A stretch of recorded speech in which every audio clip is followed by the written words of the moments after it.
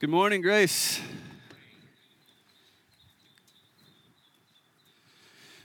Oh man, it is good to be with you today. I'm so glad that we can gather together, worship the Lord, sit under the Word. Thank you for being here. As Kenny mentioned, as Maddie read, we're going to be in Luke chapter 1 today. So have your Bibles open there if you don't already. And I'm going to start our time by playing Jeopardy real quick. So, question: what boat set sail in 1620 with about 102 passengers and about 30 crew members departing from England? Mayflower. There you go. Well done, our history buffs.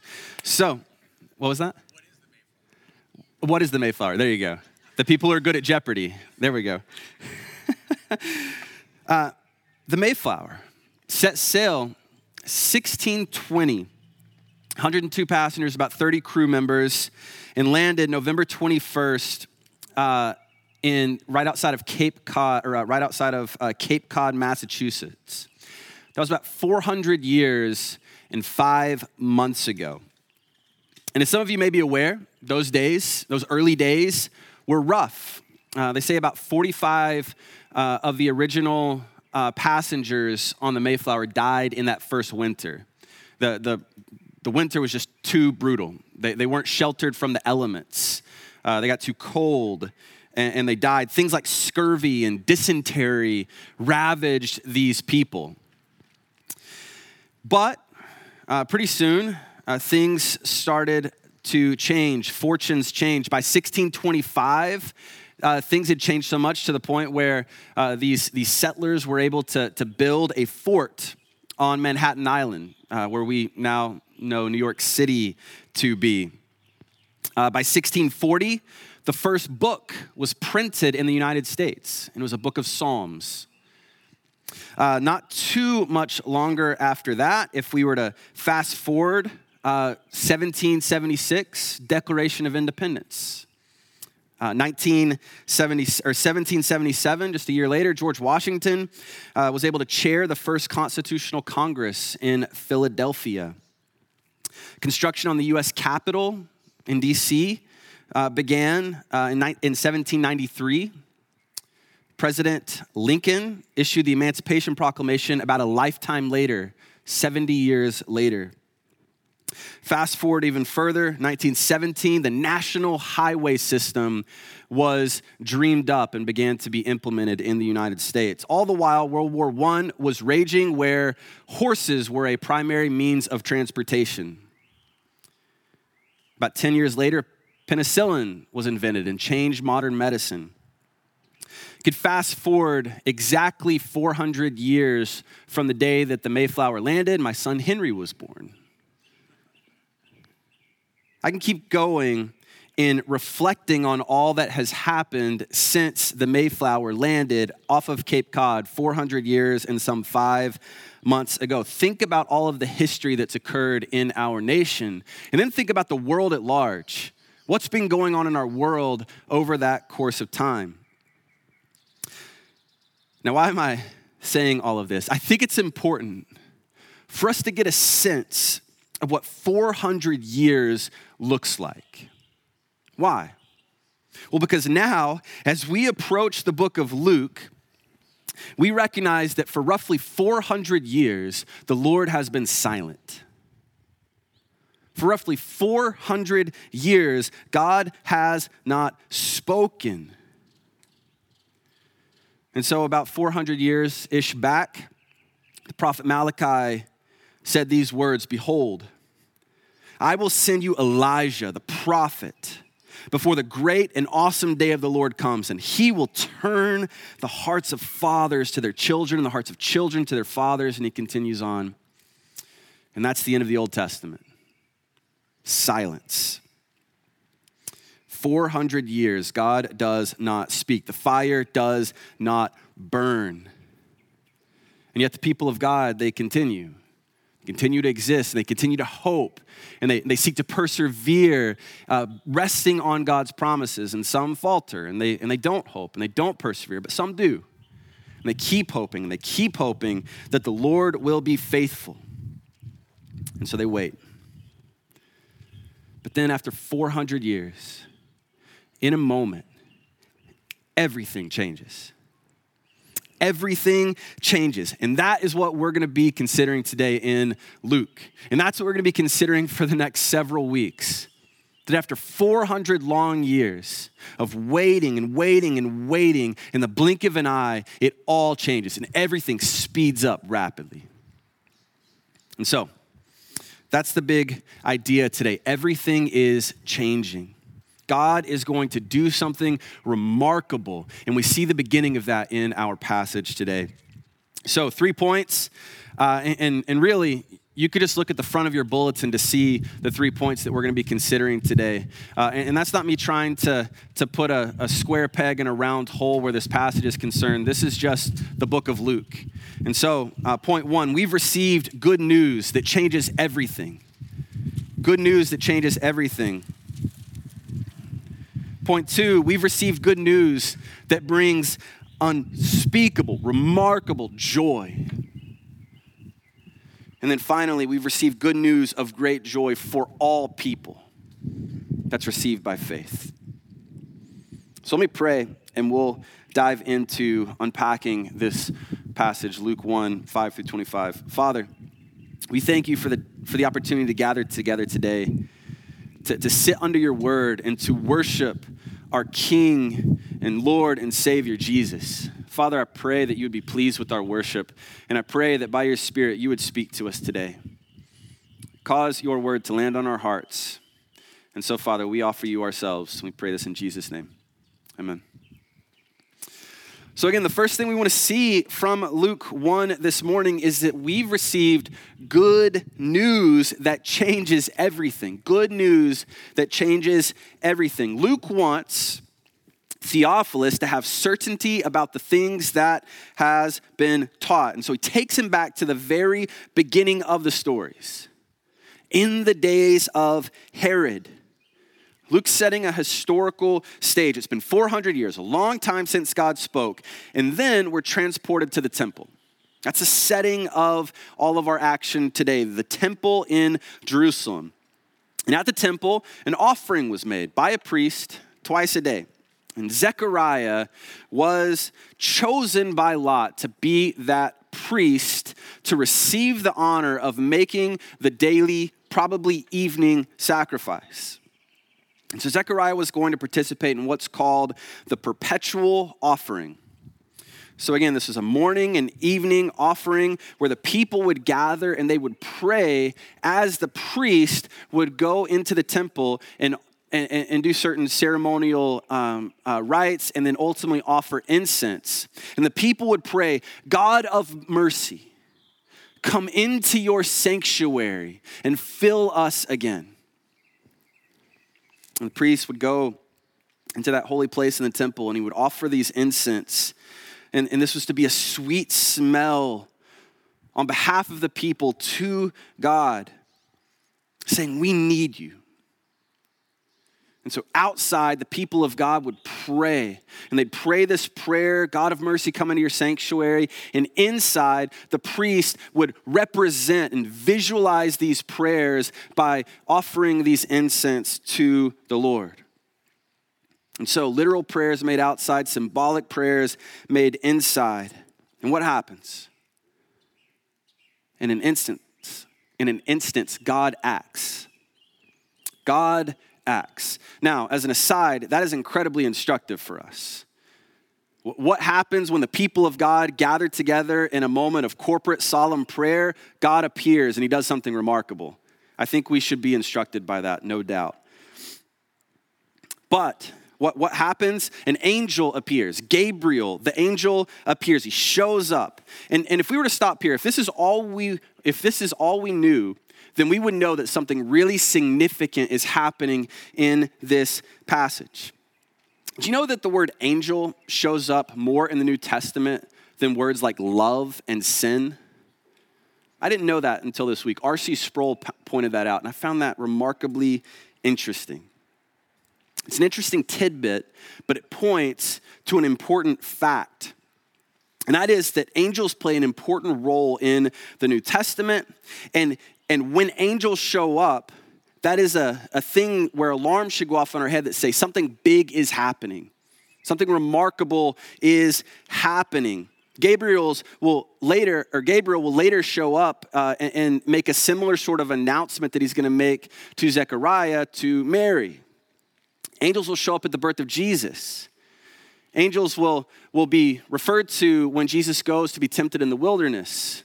Again, they're referred to at Jesus' crucifixion, and they're present at his resurrection. All of these important, significant moments in salvation history, angels are present and explicit. And so what does this angel do? Gabriel, he makes an announcement. He tells Zechariah, the priest whom God has chosen by the casting of lots, the priest whose name means God has remembered again, God's promises are being fulfilled. God's promises are being fulfilled. His covenant promises are going to be realized before your eyes. And you, Zechariah, you will have a son. You will have a son, and he will be no mere man, but he will be a great man, a man that will bring your wife and you joy and gladness, for he will be great in my eyes, a mighty servant of mine. And Gabriel goes on and gives some interesting specifics about this son. His name will be John. He won't drink wine. He'll be filled with the Holy Spirit even before he's born in his mother's womb. He will go in the spirit and the power of Elijah to turn Israel back to God.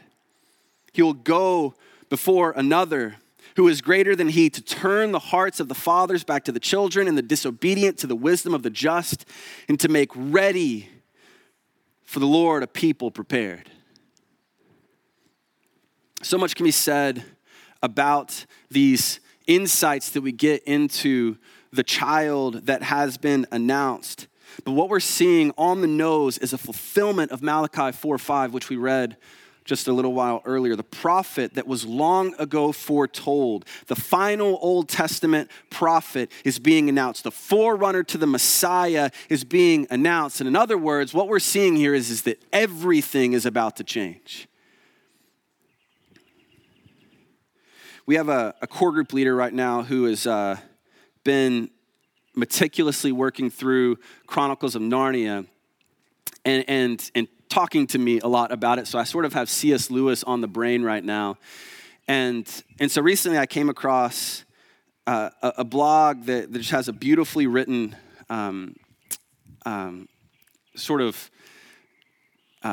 exposition on a really beautiful phrase in the Chronicles of Narnia. I want to read it for you. Winter envelops Narnia. It is always winter and never Christmas, as it has been for longer than anyone can remember. The White Witch holds all the land with an icy grip. The world is cold and gray and miserable. How long has it been since Narnia had any hope? Rumors begin to spread. There's a feeling in the air. Something has changed. It is not a visible change. The world is still as bleak as it has been for ages, yet something is different. Hearts quicken, souls stir, a presence that has been absent for so long is back. Hope rekindles. It is a faint hope, a hope built on a desperate longing, a hope that is fragile and at risk of blowing away in the icy winds of an accursed winter. Yet the good animals and creatures of Narnia can feel it. They know Aslan is on the move. Aslan, the great lion, the creator and destroyer of worlds and kingdoms. Aslan, who brought the world of Narnia to life with a song. Aslan, whose very voice called the stars into existence. Aslan, who had full knowledge of the deeper magic before the world began. The deeper magic of sacrifice, grace, and redemption. This Aslan is on the move. The good animals know it. The rivers and the trees can feel it. The grass and the rocks quiver in anticipation. Aslan is on the move. It's always winter, but never Christmas. I think that's an apt way to put what Israel was facing in those days. It's been so long, 400 years without a hint. 400 years without a whisper. And can you begin to wrap your mind around 400 years? The average lifespan 400 years ago was 39 years. I am 4 years away from being done if I lived 400 years ago. It might as well be a million years ago if you imagine what life was like in 1621.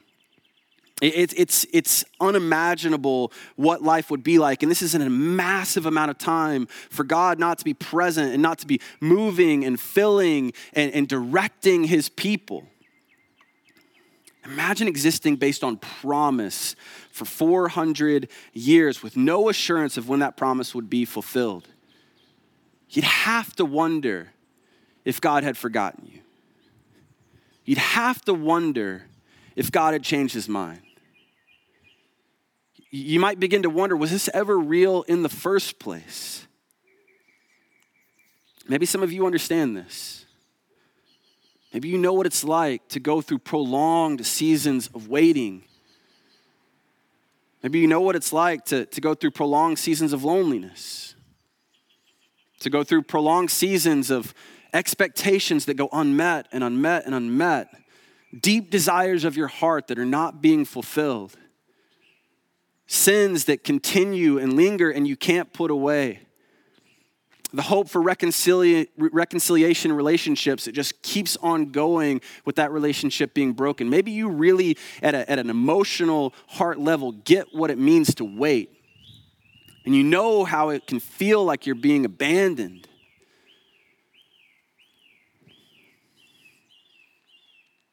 Maybe you too feel forgotten by God.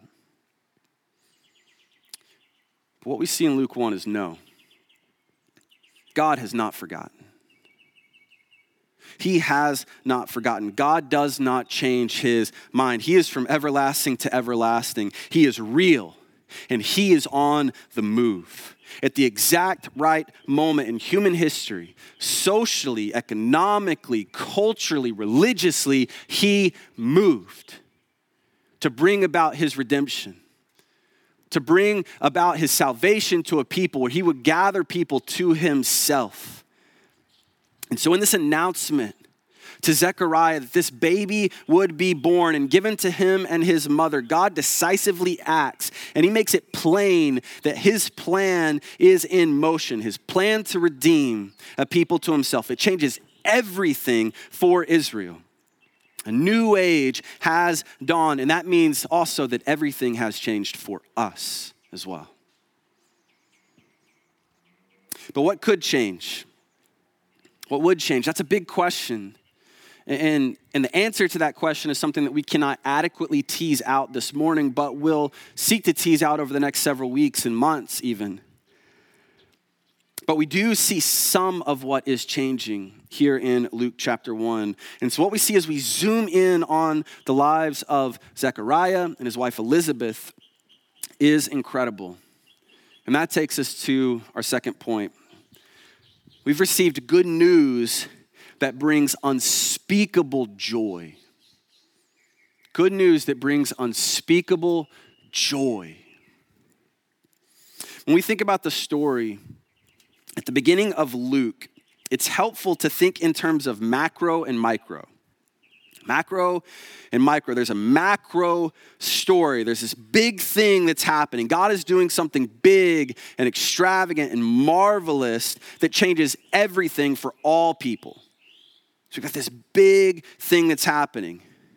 God is working at that macro level, but he's also very clearly working at a micro level. He's zooming in on individuals and in particular a family, and he's clearly at work. And so God's at work at these two levels. There's the wide angle lens and the telephoto lens that he's working in. And so this story, Luke 1, it zooms in on a family, Zechariah and Elizabeth. And Zechariah and Elizabeth, they have a problem. Elizabeth, they are without child. Elizabeth is barren. Not only that, but as Zechariah says, he is old and his wife is advanced with age, which I think is a very wise way to state the situation by the husband. But the fact is, they have no child. They have no child. They desire a child, but it has not happened. Does that sound familiar as you think about the scriptures?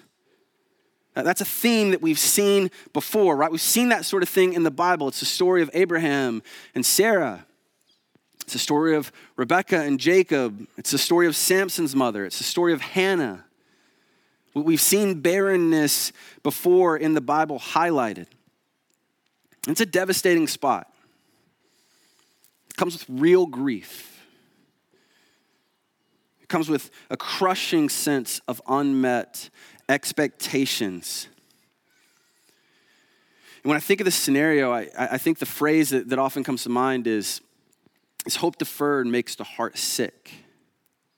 It is a tough place to be dealing with barrenness, with infertility, with the hope of a child and not the realization of a child. And I know that some of you know that intimately, what that means. It's a situation worthy of lament. A lot can be said about the emotional toll of this situation that this couple finds themselves in. But that's not the major aspect that's highlighted in this story. Instead, the major thing that's highlighted is shame. Shame. In this day and age, in Zechariah and Elizabeth's world, this was a shameful thing. It was a reproachful thing. If you were without child, then in the minds of the people, it probably meant that you were so big of a sinner that God had cursed you and refused to bless you with a child. It was an indictment on your character. Children were a heritage of the Lord, and bearing them was a special way to participate in the creation mandate, to be fruitful and multiply. And to not participate in this was uniquely going against the Hebrew way of life. It was a shameful thing. And so not having a child was a big deal in this world. It's like walking around with a big giant sign that said, I am a massive sinner. And I've got a secret sin in my life. I've got something going on with me. And I'm not useful to God's plans and what he is doing and bringing about his covenant promises and his fulfillment. It was a social humiliation. But God is so kind to make this explicitly clear that was not the case with Zechariah and Elizabeth. Now, this whole story begins with Luke highlighting Zechariah and Elizabeth's credentials, their incredible credentials. Zechariah was a real-life, legit priest. And his wife, Elizabeth, she wasn't just any woman from amongst Israel. She also was in the line of Aaron. She came from a line of priests. Not only that, but the text makes it really explicit. They were righteous. And Luke isn't here trying to use Paul's language and speak of imputed righteousness or justification, but he's saying that the couple's moral character was excellent. They obeyed God and they sought to fulfill the law in everything that they did, such that they could be held up as moral exemplars. In the Bible, not many people are called righteous. It's an awfully short list. It's people like Noah and Job and precious few others, but Elizabeth and Zechariah, they fit into that mold. And so they keep going, bearing this shame, bearing this reproach, faithfully, as those who are righteous, as those who are blameless. Zechariah faithfully carries out his duties as a priest, and Elizabeth faithfully lives seeking to honor the Lord until Zechariah is chosen from among 18,000 priests by lot, by God, to be the one who goes into the temple and to make the sacrifices and offer the prayers to the Lord on behalf of the people. And there, God shows up. And what happens? What does God do about their problem? How does he meet this righteous couple? There in the temple, the angel Gabriel appears, and he says that Zechariah's prayers have been heard, and they are answered. They will receive their child. Verse 14, you will have joy and gladness, and you will rejoice at his birth. God is dealing with their problem. And as he does so, he's producing real joy, real gladness in their hearts. He produces joy in them as he reverses their fortunes and gives them what they have long waited for and desired. So much so that Elizabeth, when she hears this news and she reflects on it, she cries out in praise to God and says, you have taken away my reproach, O Lord. I have football on the mind right now because this past weekend was the NFL draft. I know that some of you, that is the furthest thing from your interest, but the NFL draft was this past week, and I like the NFL draft. It's where college players are drafted into the NFL and become professional players. And for me, it's must-watch TV. I would not miss it.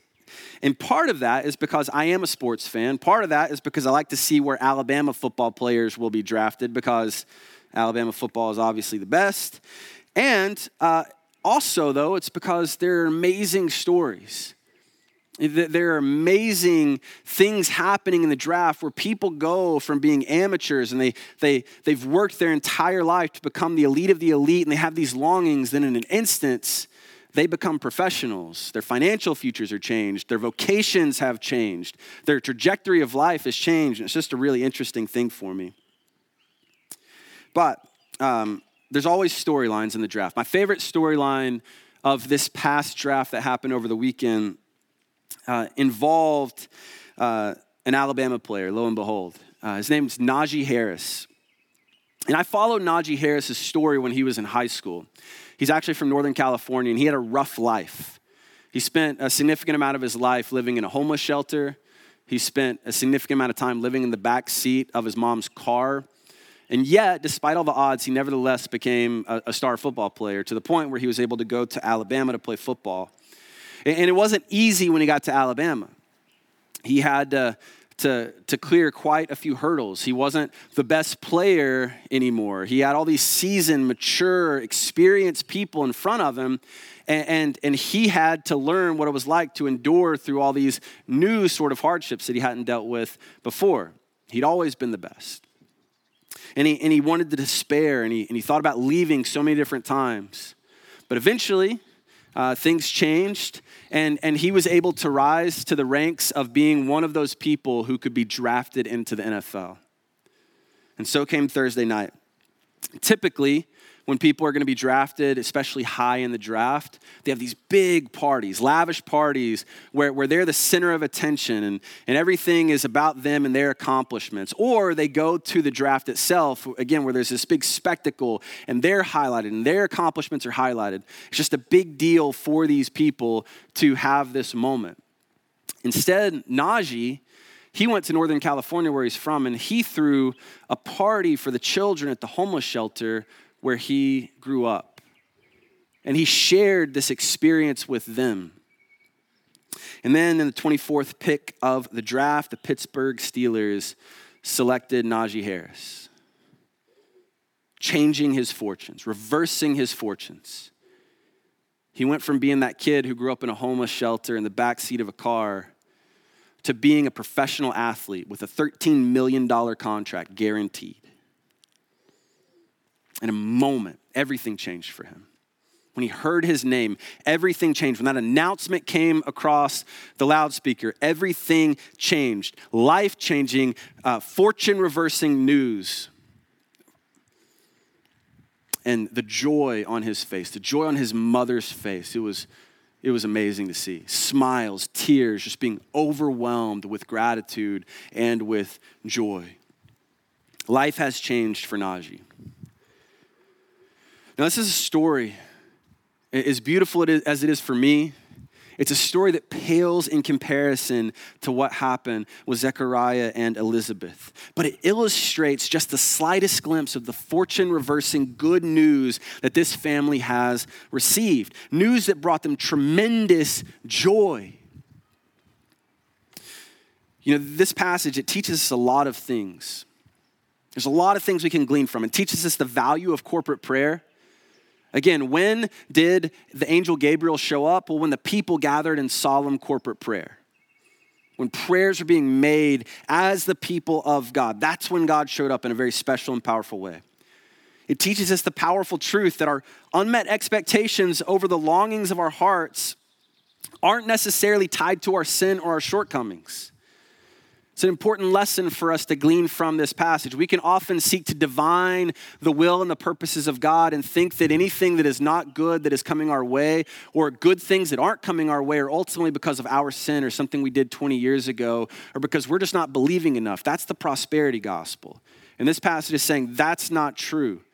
God is always doing 1,000 different things, and we need to be very, very careful as we seek to divine his purposes and his plans. And so this passage warns us against that. It teaches us that the unborn possess real life humanity and therefore dignity, value, and worth. We see this in the fact that John would be filled with the Spirit while he was still in his mother's womb. His personhood was not a question. No, he was a real life person even before he was born. But as important as those things are, and as much as we could talk about those for hours on end, what this passage wants to stress most explicitly to us is that everything is changing. Everything is changing. John is the first sign of that. He is the precursor of that. He's going to prepare a people for the Lord. And this is good news of great joy. God is at work. And this is good news for Zechariah and Elizabeth, because it means that God cares about them and their plight, even as he cares about his big redemptive plan and moving that forward. Grace, you need to know that God cares about you as an individual, as a people here in this parking lot or watching on live stream, even as he cares about his big redemptive purposes and plans. I think we have so many mature and godly people in our midst. And what we often do is we often minimize the personal, the things that we're up against, our particular plights, and we try to understand them in light of the big and redemptive plan. And Grace, I love that about you. That is the most beautiful thing. That is often, that balance, that leaning of the balance is often not the case in the Western church. And yet you are a people who often try to have a perspective that God is at work, God is moving, he's doing big things. But at the very same time, part of what this passage teaches us is that even as God is doing big things, he's caring about you at an individual level. He wants to meet with you. He wants to care for you. He wants to walk with you. He wants to draw near to you in your time of need. God is big enough to increase his gospel, build his church, and advance his kingdom purposes, all while dealing with your desire for a spouse. While trying to kill sin and it continuing to overwhelm you. Your desire for a friend. Your desire to maintain hope in the midst of a difficult season like we've been going through with COVID. God cares about the big picture, and he is doing things, and he is powerful enough to maintain all that and advance that while caring for you. Please know that this morning.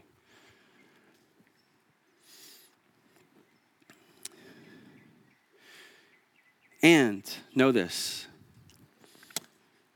because God cares for you, that does not necessarily mean that he will grant you the thing that you're hoping for today. He may not. Elizabeth and Zechariah receiving their child is not a promise to you that you will receive that thing that you're hoping for. But because of everything we're seeing in this passage, we can know that God is working, and he is working for our ultimate joy. I think we see that in our final and concluding point. Last point, 2 observations, and we'll close. We've received good news of great joy for all people, and that's received by faith. We've received good news of great joy for all people, and we receive that good news in faith. So first observation, I want us to think about that last line of this passage of scripture that we're studying today. Elizabeth responds to her pregnancy with these words: "Thus the Lord has done for me in the days when he looked on me to take away my reproach among people." Beautiful. God has acted on Elizabeth's behalf, and he has vindicated her before the people. That is absolutely remarkable, so good. God's character is on display in this. But here we need to remember something that we've already said. God is working at the micro level in Elizabeth and Zechariah's story, and he's working at the macro level. You see, Zechariah and Elizabeth, they never needed to be vindicated. They never needed to be vindicated. They bore social reproach, but they didn't bear true reproach. They were blameless. But here they represent Israel. They're representatives. You can see that really plainly just in the fact that Zechariah is a priest who represents the people of God. But they represent Israel. And while they didn't bear a personal reproach, Israel, on the other hand, Deuteronomy 7 says that if Israel was faithful and obeyed God, then you shall be blessed among all people. There will be neither male nor female barren among you. Elizabeth's barrenness was not an indictment against her character. It was an indictment against the character of the people of God, Israel. That is why she was barren. Israel bore reproach. The people of God bore reproach. And so in the announcement of John, good news being announced to eventual parents, yes. Good news that will bring them joy, yes. But good news for the people of God, for this man will work to prepare the people of God for their Savior, their bringer of true and eternal joy, because that Savior will take away their reproach. The joy that is spoken of in this passage, it's not just for a couple. It's for all people everywhere who will trust in Jesus' name, who will allow John's teachings to prepare their hearts and to prepare them for the Savior, for the Messiah to come, and to redeem them to himself, so that the Savior may take away our sin, take away our reproach, and unite us in faith to a holy God to live with him and enjoy him forever. That's what the news, the announcement of John says to us. Our Savior has come, and we can have joy in his name because we will have life in his name and salvation in his name. This is good news of great joy for all people, including us. But the second observation, the really obvious application in this passage is seen in Zechariah and in his failings. This is surprising. This passage sets us up to see Zechariah just succeed in glorious, awesome ways in this passage, but he doesn't. And so this passage warns us against unbelief, and it beckons us to receive this good news that brings great joy of all people. So how did Zechariah, the chosen and special priest who would represent the people of God, the one who was righteous and blameless, how did he respond to the angel Gabriel at this announcement? With faith? With hope? No. With doubt. Zechariah doubted. He did not express the faith and the trust that Mary would later express. No. He thought that's impossible. That can't happen.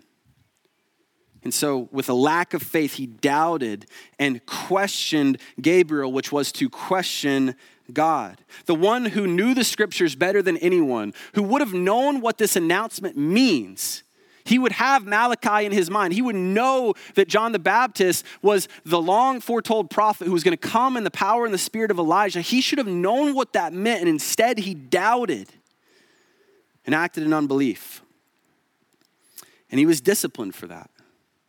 He was disciplined. Throughout his wife's pregnancy, he became mute and he became deaf.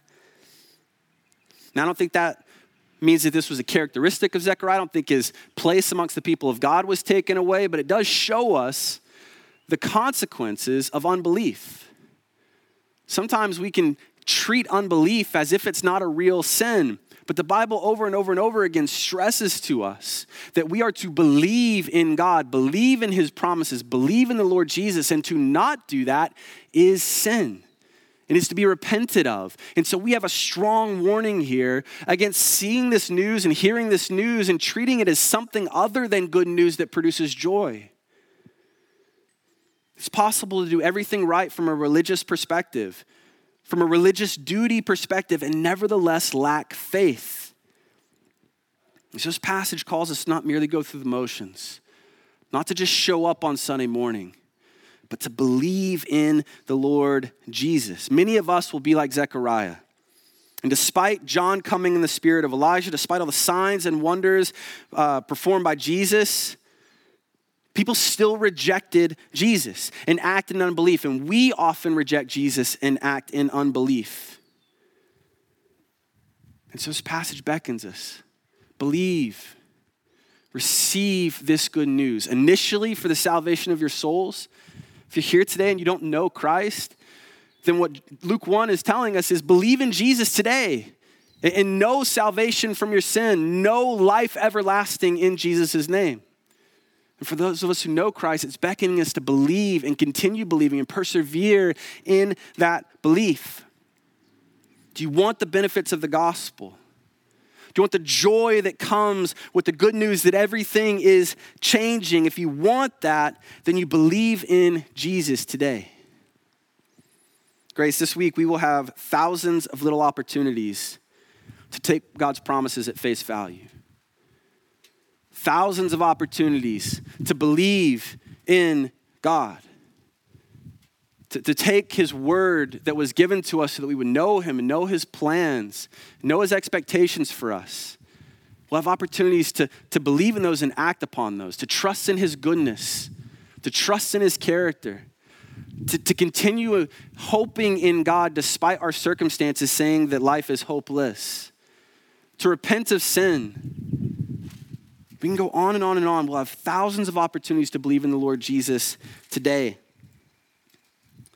And so cling to Jesus and believe in his name. I'd like to pray for you that you'd be able to do that as we close. Father, I thank you for your son Jesus and that he did come to take away our sins, to take away our sorrow, to unite us together with himself by faith so that we could have life everlasting in his name. Father, I pray that this announcement of John, the forerunner, the one who would turn the people of God to himself and prepare us for the Messiah, Lord, I pray that first good news would spark joy in us today as we realize that we are a part of your plans and your purposes.